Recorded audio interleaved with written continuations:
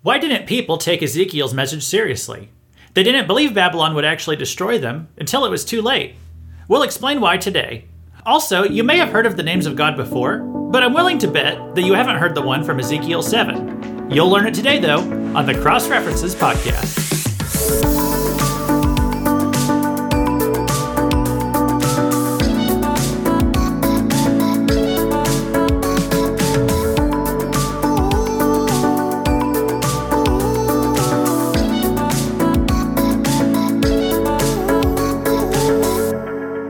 Welcome to the Cross References podcast, where you learn how every small piece of the Bible tells one big story, and most importantly, how they all connect to the cross and Christ.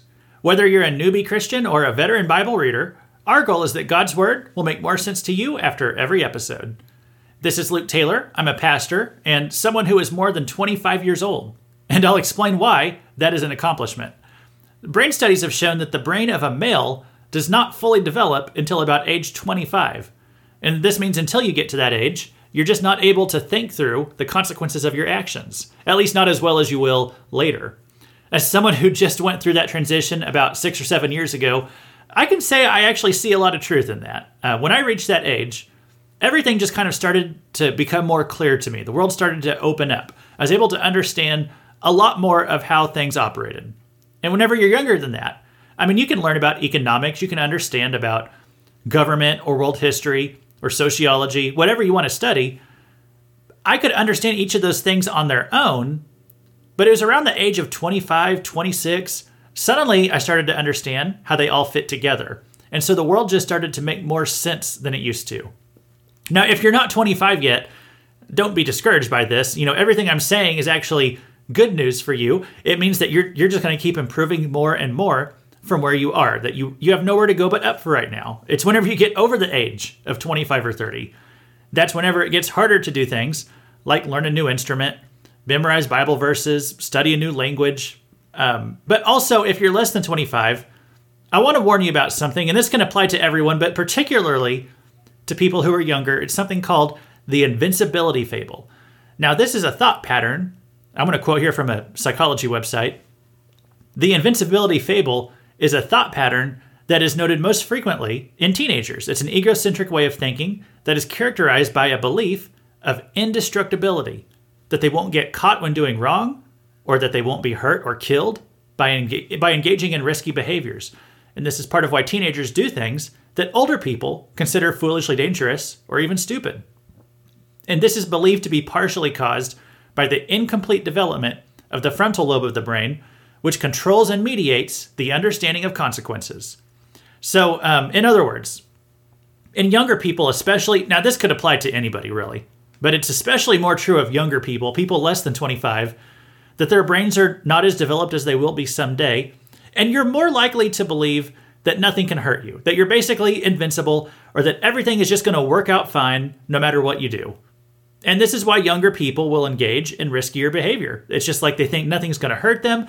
Long-term consequences don't always factor in whenever they're thinking about these things. And that's why I deeply encourage young people to always seek advice and wisdom from older people and to listen to it. Because whenever you're young, it's really easy to slip into this invincibility fable. You can slip into it so easily and just get in over your head before you know it. So I remember once as a child, I used to wrap empty Walmart bags around myself, and I would jump off the couch in the living room. I just hope that they would open up like a parachute, and then I would just gently float down. That was the idea I had in my head. Now, of course, it never worked. So I decided it's probably because the couch just wasn't high enough. And so the Walmart bags, they didn't have time to fill up with air and just let me float down. The roof, however, that certainly had to be high enough, right? If I jumped off the roof, surely that would turn the Walmart bags into parachutes. Well, all I can say is it's a good thing that I grew up in a one-story house. And also, again, it was a huge accomplishment that I even made it to 25. Well, kids and teenagers are not the only people who have to worry about the invincibility fable. This was a myth that also existed in the minds of the ancient Israelites, the people of Ezekiel's day. They believed that God would just never let them be destroyed. In fact, that God couldn't let them be destroyed. And why did they think that? Well, they had Jerusalem, the city of God. They had the temple. It was the sacred space where Yahweh himself dwelt and interacted with mankind. And these were true facts. This wasn't the age of the Holy Spirit indwelling every true believer. That came later. For right now, all that they knew was that it was the temple where you could always interact with the Holy Spirit.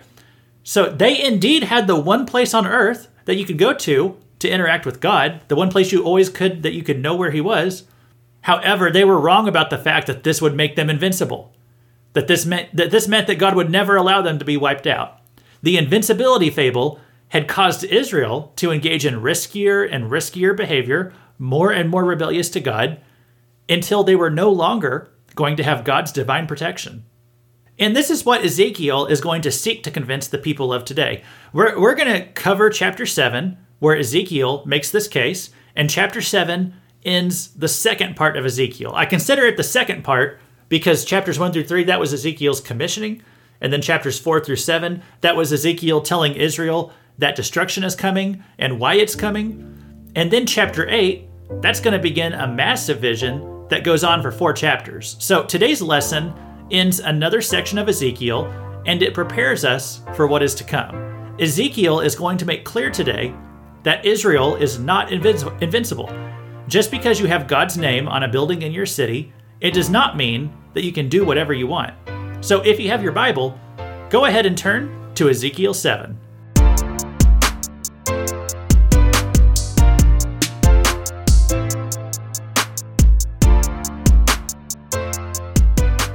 And I'm going to be using the ESV version today, as I always do. And just one more note before I start on today's verses. If you remember last time, Ezekiel delivered an oracle to the mountains, or to the high places of Israel. And that was chapter 6. In chapter 7, this oracle is directed to the land of Israel. So Ezekiel 1 verses 1 through 4, the word of the Lord came to me. And you, O son of man, thus says the Lord God to the land of Israel, an end. The end has come upon the 4 corners of the land. Now the end is upon you, and I will send my anger upon you. I will judge you according to your ways, and I will punish you for all your abominations. And my eye will not spare you, nor will I have pity. But I will punish you for your ways, while your abominations are in your midst. Then you will know that I am the Lord. Now, like I said last time, Ezekiel chapters 6 and 7, they're a bit of a lull in the narrative, and that's why I'm kind of flying through these chapters. I'm not dissecting them. We're getting through one whole chapter per lesson lately, and that's a little different for us. But these chapters, they repeat a lot of things that you've already heard before, and much of it's also self-explanatory. So we've read, like these sentences I just read, we've read some of these same types of sentences already, like this phrase that my eye will not spare, that I won't have pity. The same phrase that he used back in chapter 5 when he was referencing the death penalty in the law of Moses. So what I'm going to do here today, I want to focus my attention on the elements that we haven't read before. For example, God accuses Israel here of abominations. Now, other than idolatry, this is one of the somewhat more specific of the types of sins that Ezekiel has accused Israel of so far. So abominations, it's the Hebrew word toebah, and it just basically means a disgusting thing. So something that's ritually unclean or perhaps ethically wicked, something that God finds repulsive. And I said it's somewhat more specific. It's not even entirely specific because a lot of things can be considered an abomination. The word abomination is used 117 times in the Old Testament. And 41 of those are in Ezekiel. That's more than any other Old Testament book. Deuteronomy, that's another book where that word is pretty common, as well as in Proverbs. So like I said, abomination is a large category of sins. It's not extremely specific what God is referring to here with it. From my understanding, kind of like in the context here, I think it relates a lot to idolatry and the worship practices of Israel. And this is probably the chief thing that has caused Israel's punishment.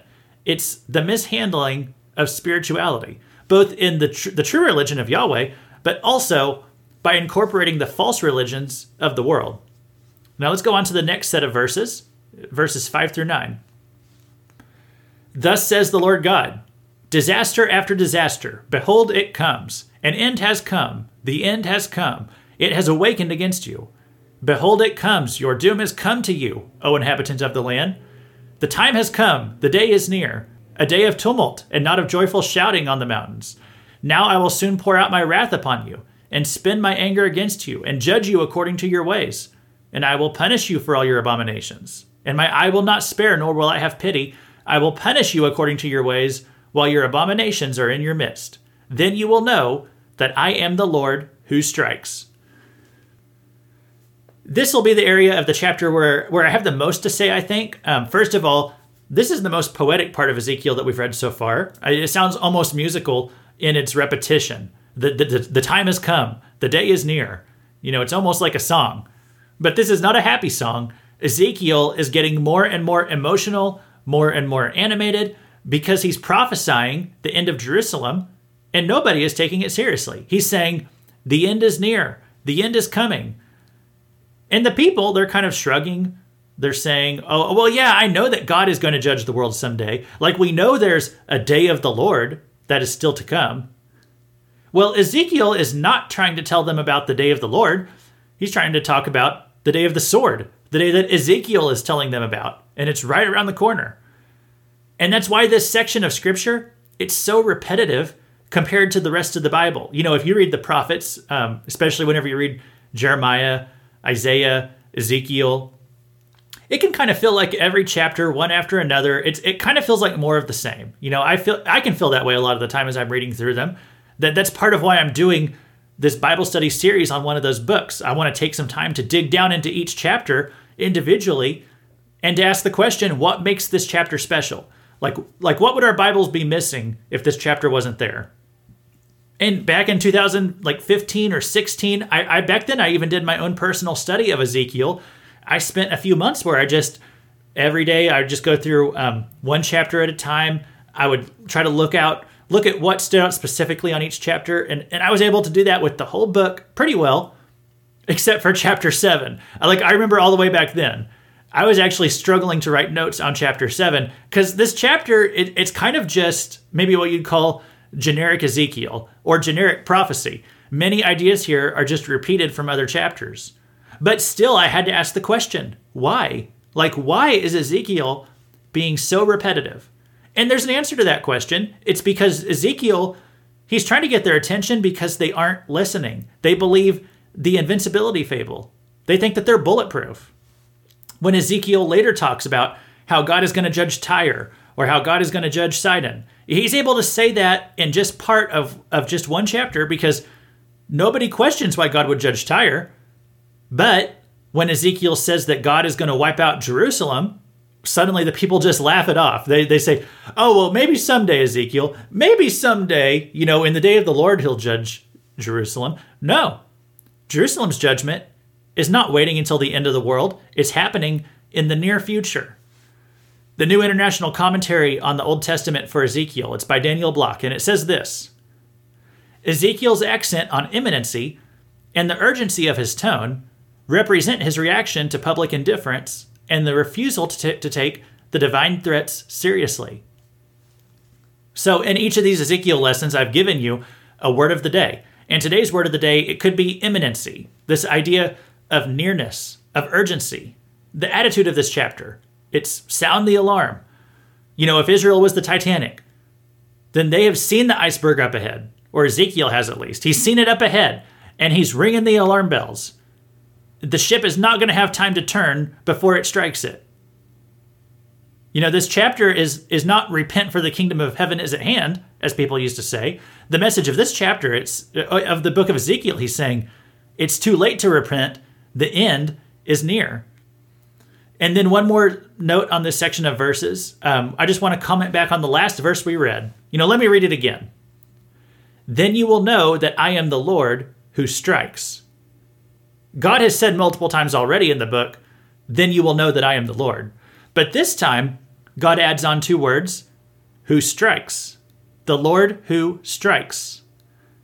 This is actually one of the names of God in the scriptures. Now, if you've ever done a study on the names of God, a lot of those names, they would be familiar to you. Jehovah-Jireh from Genesis 22.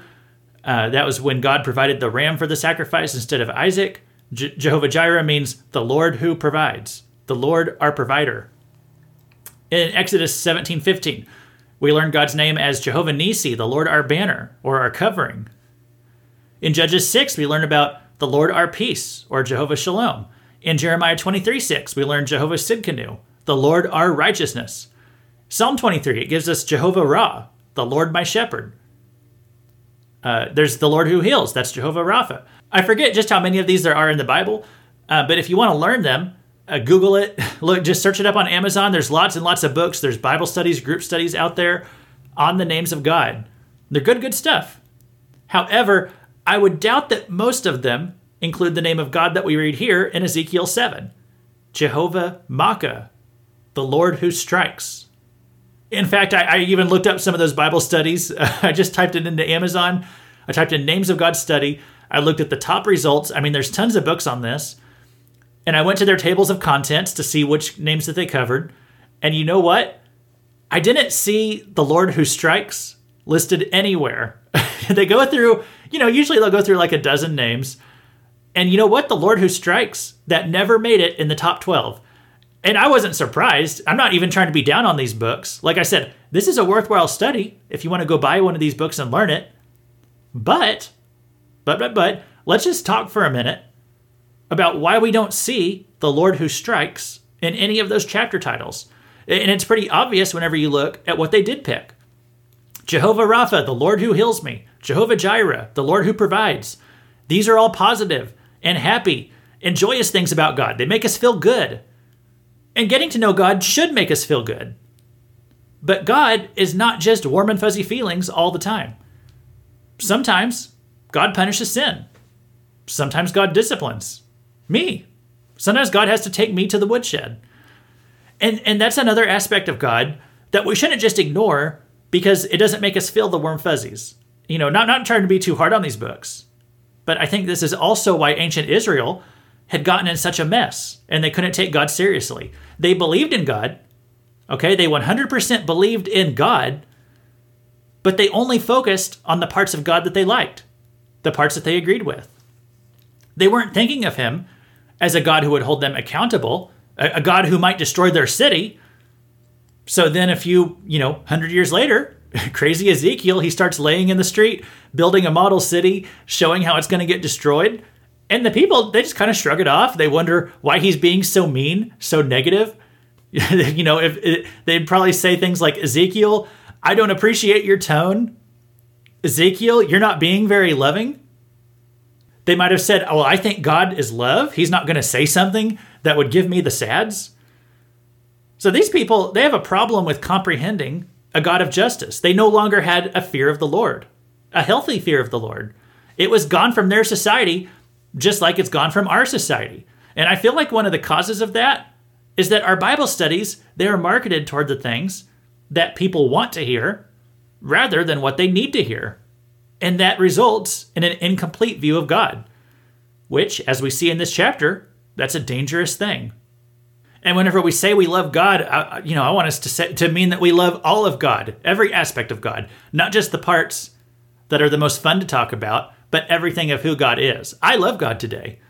I love and praise Jehovah Makkah, the Lord who strikes. And I hope you do too. All right, so now let's read the next couple of verses, verses 10 and 11.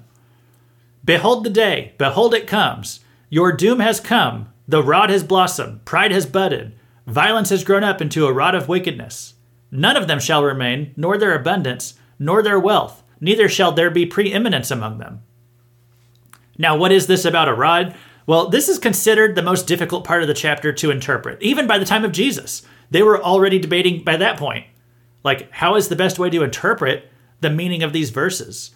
Now, to me, it seems a little clearer if you just kind of look at the biblical symbolism. Like when it talks there about a rod budding, this calls back to a specific place in Scripture, the budding of Aaron's rod, back in Numbers 17. And we won't turn there and read it, but in Numbers 17, Aaron's rod miraculously sprouted, and this was God's sign of Aaron's leadership. This was God confirming to the people that Aaron was meant to lead them.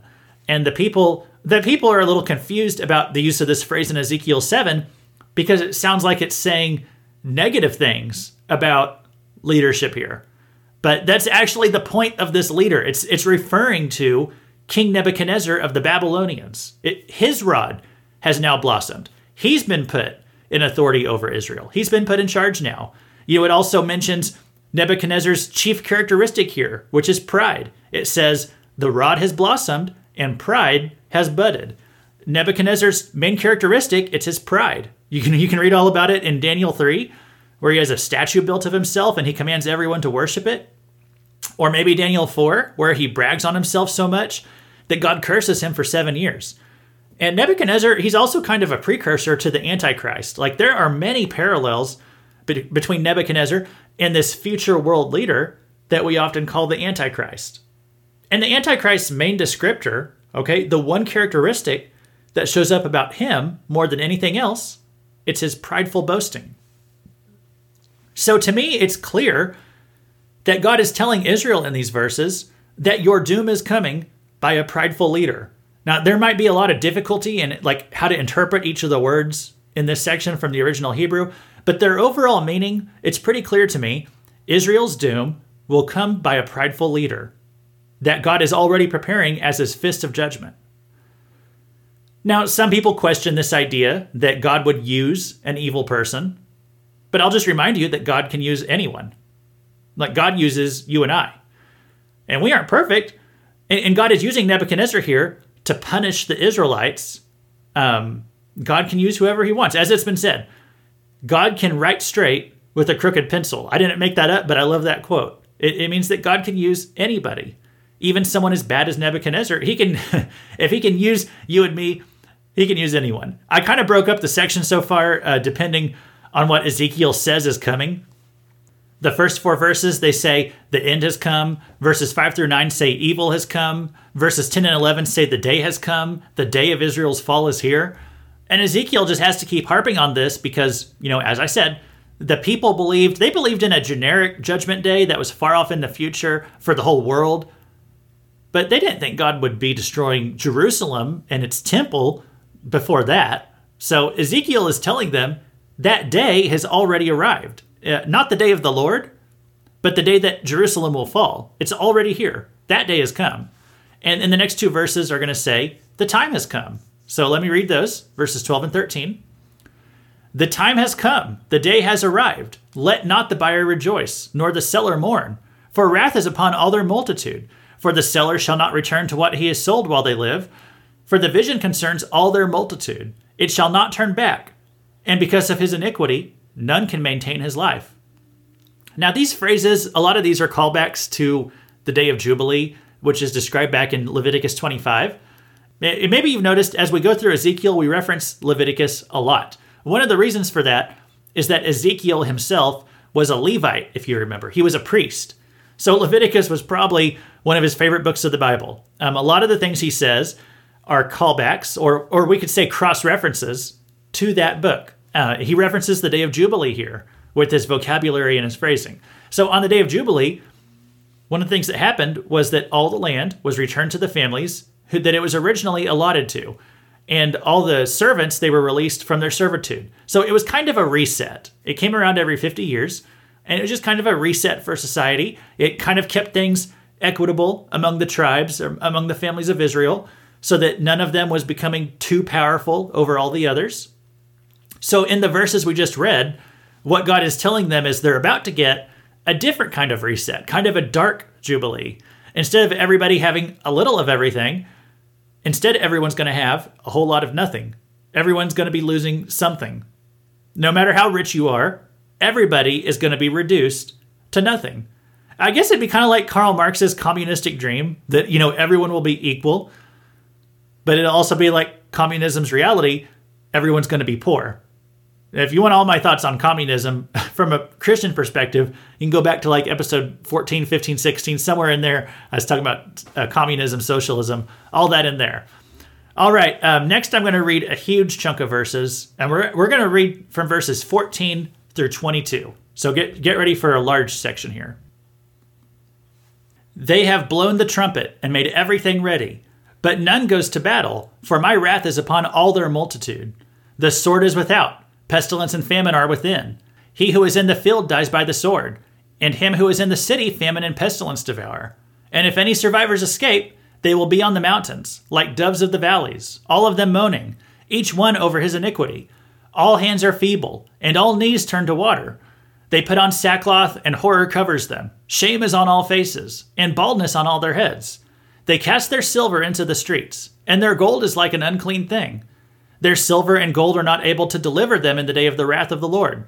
They cannot satisfy their hunger, or fill their stomachs with it, for it was the stumbling block of their iniquity, his beautiful ornament they used for pride. And they made their abominable images and their detestable things of it. Therefore I make it an unclean thing to them, and I will give it into the hands of foreigners for prey, and to the wicked of the earth for spoil, and they shall profane it. I will turn my face from them, and they shall profane my treasured place. Robbers shall enter and profane it. So Ezekiel describes here the psychological effects of the fall of Jerusalem. He says if you're in the city, you have two options. You can leave the city and die by the swords of Babylon's soldiers, or you can stay in the city and die of famine or plague. That's what he says in verses 14 and 15. But let's say that you weren't home when Babylon attacked. Let's say you were on a trip or out running errands outside the city, and then Babylon rolled up. Well, verses in 16 and 17, they say that you could hide in the hills, you could watch from afar, you'd lose your home, you'd cower and moan. Verse 17 actually says that your urine will run down your legs. Ezekiel gets kind of gross sometimes, guys. And that's what he means here. Where they translate it that your knees will turn into water, it doesn't actually mean there that you'll go weak at the knees. If you look at the original Hebrew, it's even more graphic than that. He says you'll pee your pants. And despite Babylon's invasion here, God doesn't present the Babylonians as the enemy. Clearly the Babylonians are the ones holding the swords, but Babylon is not the enemy, and God is not the enemy. God presents the Israelites as the enemy. They are their own worst enemies. Because as God says in verses 16 through 18, even if they could escape Babylon, they can't escape their guilt. They can't escape themselves. This invasion is not Babylon's fault. It's their own fault. Verse 19 and on relates the other things that the Israelites are going to realize very soon, how worthless they are. He says your money is worthless. It can't feed you. Your money can't do anything for you when God comes against you. A millionaire has realized this when they get the results from the doctor. Not that something like cancer diagnosis, I'm not saying that's the punishment of God. I'm just saying there are some things that money can't fix. Materialism, that can only get you so far. It can't stop death. And the false gods that they had trusted in, made of melted down silver and gold, those gods can't do anything for you. God says that if you exalt these idols, I'm going to let the Babylonians in and let them clear the idols out. And that kind of echoes the previous chapter. He says, I'll let the Babylonians destroy the idols. Verse 21 calls them the wicked of the earth. And this phrase means basically the most evil people on the planet. And this whole thing is just going to be unthinkable to an Israelite. This is why it's repetitive. Like I said, it takes a lot to make this sink in. Like, can you imagine God saying to you that he's going to let the most evil people on planet Earth wipe you out? That would be really hard to comprehend. You'd say, but God, they're worse than I am. They're the most evil people on the earth. Why are you letting them win? Habakkuk struggles with that question all through his beautiful little 3-chapter book. Why would God use the worst people on planet Earth to judge me? Well, like I said, God can write straight with a crooked pencil. God can use anyone. The Israelites shouldn't be so concerned with Babylon's sins. They should have been more worried about their own. Now let's look at the last few verses for today, Ezekiel 7, verses 23 through 27. Forge a chain, for the land is full of bloody crimes, and the city is full of violence. I will bring the worst of the nations to take possession of their houses. I will put an end to the pride of the strong, and their holy places shall be profaned. When anguish comes, they will seek peace, but there shall be none. Disaster comes upon disaster. Rumor follows rumor. They seek a vision from the prophet, while the law perishes from the priest, and counsel from the elders. The king mourns. The prince is wrapped in despair, and the hands of the people of the land are paralyzed by terror. According to their way I will do to them, and according to their judgments I will judge them, and they shall know that I am the Lord. Disaster upon disaster, one thing after another. Things are so bad, even the false prophets don't have anything good to say. The false prophets, they're those people who just always have nice things to say. They say, your best days are ahead. God just wants you to succeed. God doesn't get mad at anybody. God loves you no matter what you do.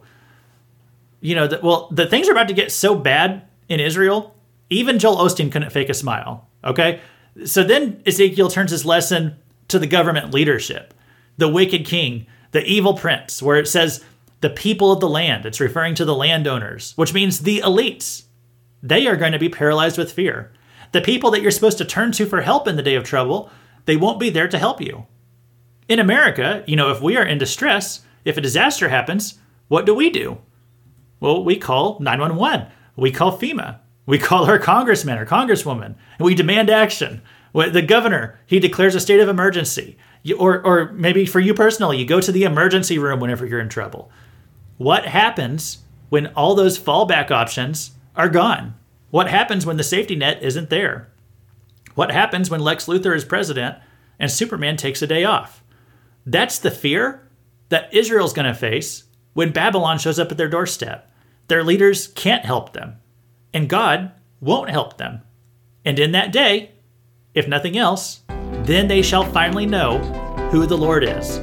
He's the Lord who strikes.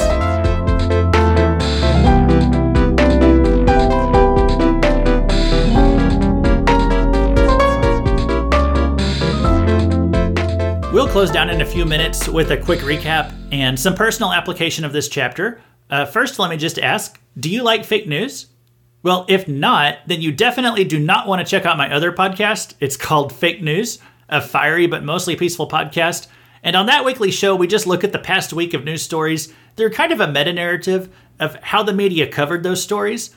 And that one's a lot of fun. It's more focused on current events. So if you don't like fake news, then you definitely don't want to come listen to it. But if you like laughing at fake news, come join the fun. I try to drop new episodes of that one on Fridays. And there's no mailbag today. We had a couple last time on the mailbag. And if you have any comments for yourself on this chapter or something from any of the lessons I've done, or if you just want to give me a recommendation on a subject you'd like me to tackle in the future, that email is crossreferencespodcast@gmail.com. If you're listening on YouTube or Rumble, feel free to leave a comment and I can respond on those too. But if you have a response to something from a lesson, this is where I would include that. It's the mailbag section right here. And next time on this podcast, I actually plan to start something new. I'm going to start a 4-part series on the 4 horsemen of the apocalypse. Now, that's kind of the pop culture name for them. It's time out there in Revelation 6. John has a vision of 4 horses and horsemen who show up to wreak havoc on the earth during the tribulation. So who are these horsemen? Or maybe more importantly, what do they represent? Well, we're going to start diving into that at the beginning in our next episode. We're going to start with episode 26, and we're going to cover the first horseman. Then for episode 27, we'll be back in Ezekiel. That's where we start that huge vision that takes up 4 chapters of Ezekiel. So for the next few months, we're just going to alternate between Ezekiel lessons and horseman lessons. So there's lots of prophecy just ahead on the Cross References podcast. And with this being episode 25, I thought I would just do a brief reflection on the first 25 episodes of this podcast. So we launched this show back in October of 2021. But a year ago at this time, I was already starting to plan it out and work on it. I'm really thankful to Brian Sinnott. He's a European artist who created our theme song. He's known as Brainchild 1987 on the website Fiverr. That's a website. It's a great website. I used it to connect with several different music production and graphic artists to make all the art that we use on the show. So that website, it's fiverr.com. And Fiverr is spelled with 2 R's, Fiverr.com. So if you ever want to work on a podcast, or if you just need like professional artistic help, I highly recommend that site. It was so helpful to me. I mean, you got to pay for it, but it's worth the money. So, if you're just kind of operating out of your house doing something solo, a project on your own, you can't afford to have your own personal graphic artist on staff for you. If you can't afford that, a website like Fiverr, that is really, really helpful for getting started. So I started this podcast back in October, and I really wanted to do this as 30-minute episodes. But I have noticed, and I'm sure you have too, I can rarely keep it that short. If you've listened from the beginning, you might remember that I announced my intention at the start. What I wanted to do was alternate between Bible studies, which have been these studies in Ezekiel that we're doing, and then random topics, also on things related to the Bible, but just random topics. And we're just now kind of setting into that routine because I've had more 2-part episodes than I intended. We did a 2-parter early on judging. We did a 2-parter on the Christmas prophecies. We did a 2-parter on socialism and 2 on critical race theory. So we've had more 2-parters than I thought I was going to have. And that's resulted in my Ezekiel episodes. They've not been as regular as I had hoped they would be. But that said, I'm very happy with what we've accomplished with 25 episodes. I don't create these to be tied to anything current because I'm thinking about the person who finds this podcast 3 or 4 years from now. Maybe by then I might be totally done with the Ezekiel series and I'm off in some other book of the Bible.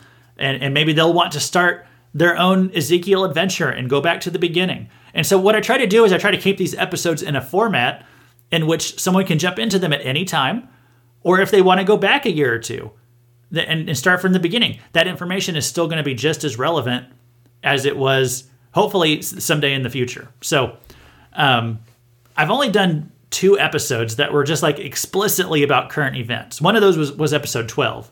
And another was episode 17. So episode 12, that was the one about this idea of mass formation psychosis. If you remember, that was a popular phrase. That was a popular topic for about a month back in January of 2022.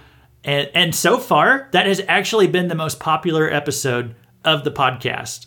I think that's the one I've received the most positive feedback on. So if you wanted to share the show with a friend, give them an idea of the show, like maybe at its best or just kind of that episode's a good conglomeration of all the stuff I like to do. I like to talk about digging into a location of the Bible and applying it to modern times and talking about current events if I can, but also talking about prophecy. And that episode just really has it all. I think that's a good one to share.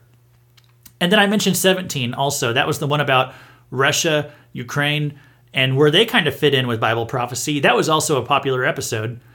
And as far as my Ezekiel episodes go, the one about Ezekiel chapter 4 and the 430 days, that was my most popular Ezekiel study so far that I've done. I got quite a bit of good feedback back on that one, and that was episode number 18. So as far as my personal favorite episodes, I think I liked that mass formation psychosis and the Antichrist. I think that was my favorite so far. I also really enjoyed studying on the socialism versus the Bible. I think that was 14 and 15. And early on, episode 4, the Bible Prophecy Starter Pack. That is a great place still, I think, to jump into this podcast because it sets the stage for so many other things that we talk about on here. So I just want to say, if you are enjoying the show, if you want to help us out, please share this podcast with a friend. I know this is not a podcast for everybody, but I think we all, if you're a churchgoer, we all know somebody at our church who likes this kind of stuff in the Bible, especially people who really get into prophecy.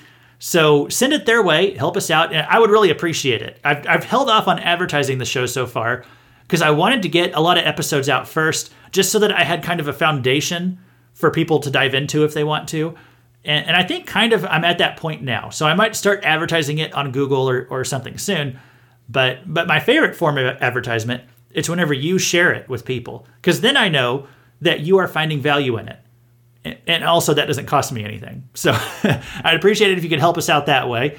Let's recap what we talked about so far today and then get into a little bit of application from Ezekiel 7 as well. So we got through all 27 verses of this chapter today, which originally I was thinking I would break the chapter up, but we got through it all pretty well. And I try to keep the episodes all less than an hour. We were able to do that today. We were able to cover the entire chapter. Ezekiel 7, that's basically God explaining to Israel that they are not invincible. Israel believed itself to be invincible, that God would never let anyone wipe them out or take away their city. And that was kind of based in a logical position because they did have Jerusalem, which was the city of God. And Jerusalem was the temple. It was the key place on earth that God came to dwell. It was the place that God spoke to and interacted with humanity.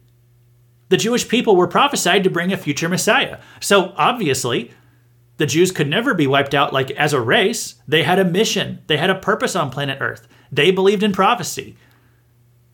However, they drew an incorrect conclusion. They thought that this made them indestructible. So they got careless. They got lazy in their spiritual life. And God had to emphasize to them through Ezekiel that no, Jerusalem and the temple, they were actually not off limits. They could be wiped out. Now, the Jewish people would remain, but they could lose ownership of their land. So they had a great responsibility, and they squandered it. It didn't have to be this way, but they didn't properly steward the role that God gave them.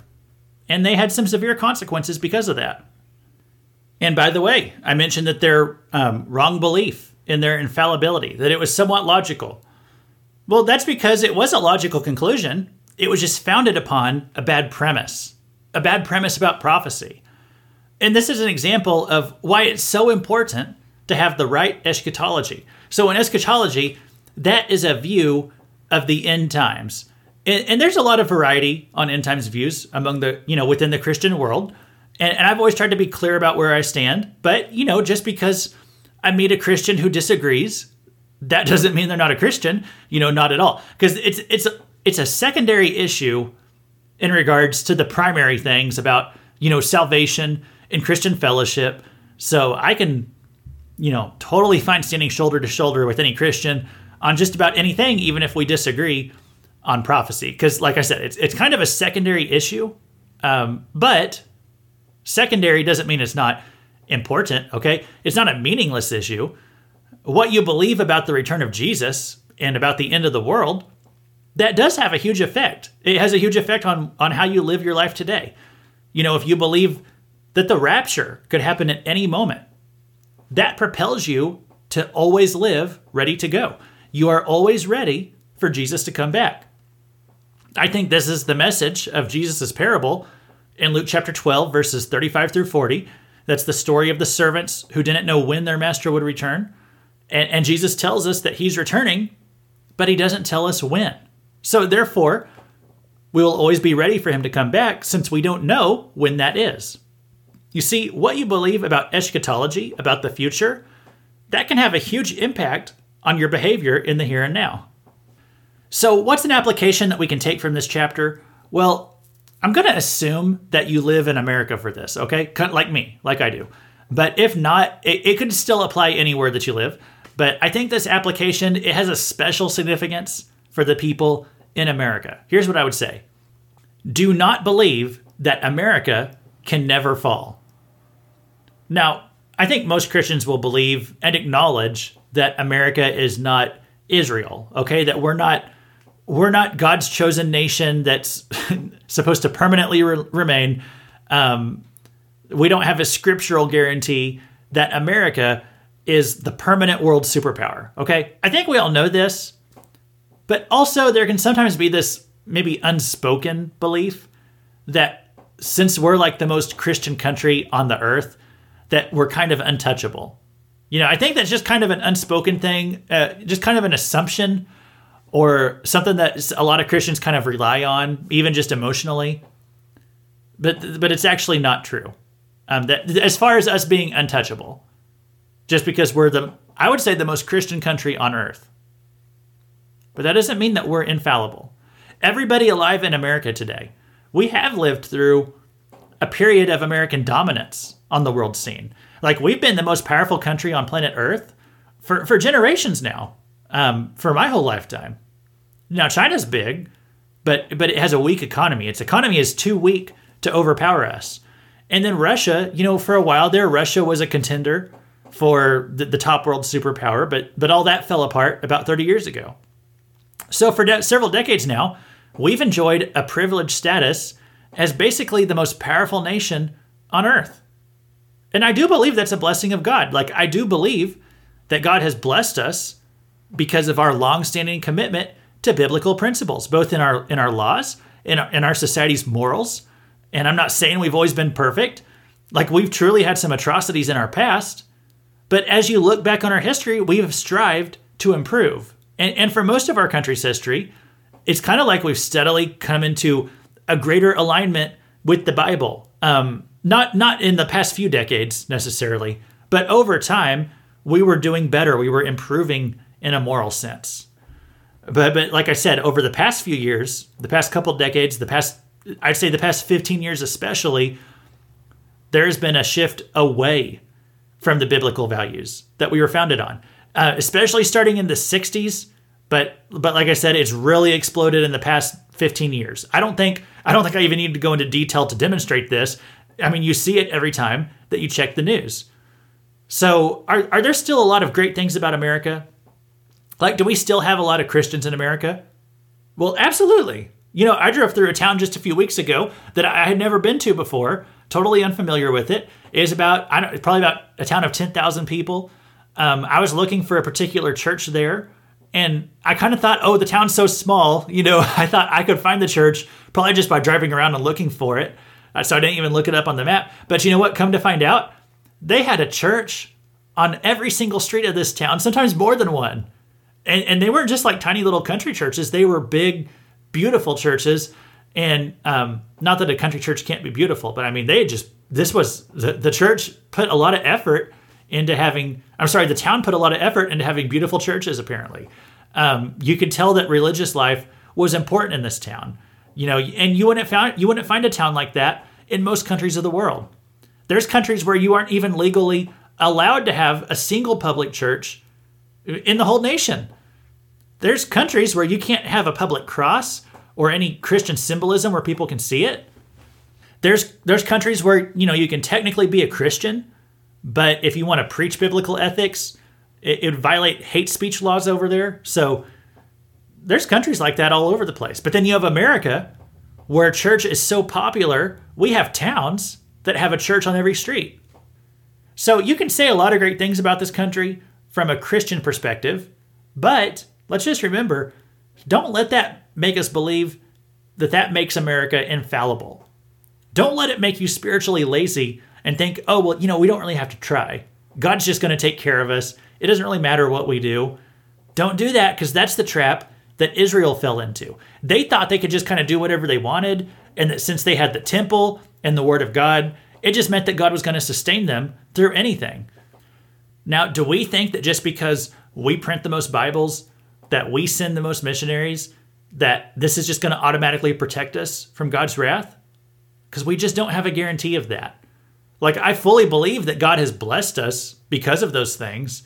Like, I think we are where we are today because we are the number one country for printing, sending gospel materials throughout the whole world. But just remember, that doesn't make us invincible. Like, we may have the strongest military, we might have the most nukes, we might have the greatest economy, but don't put your trust in that, because none of that stuff makes us invulnerable. At any time, if God wanted to, either because of our rebellion or for just whatever reason, God can diminish America's role. Like, I think he already is, to be quite honest. I don't actually expect that America is going to remain the top dog on the world scene throughout my whole lifetime.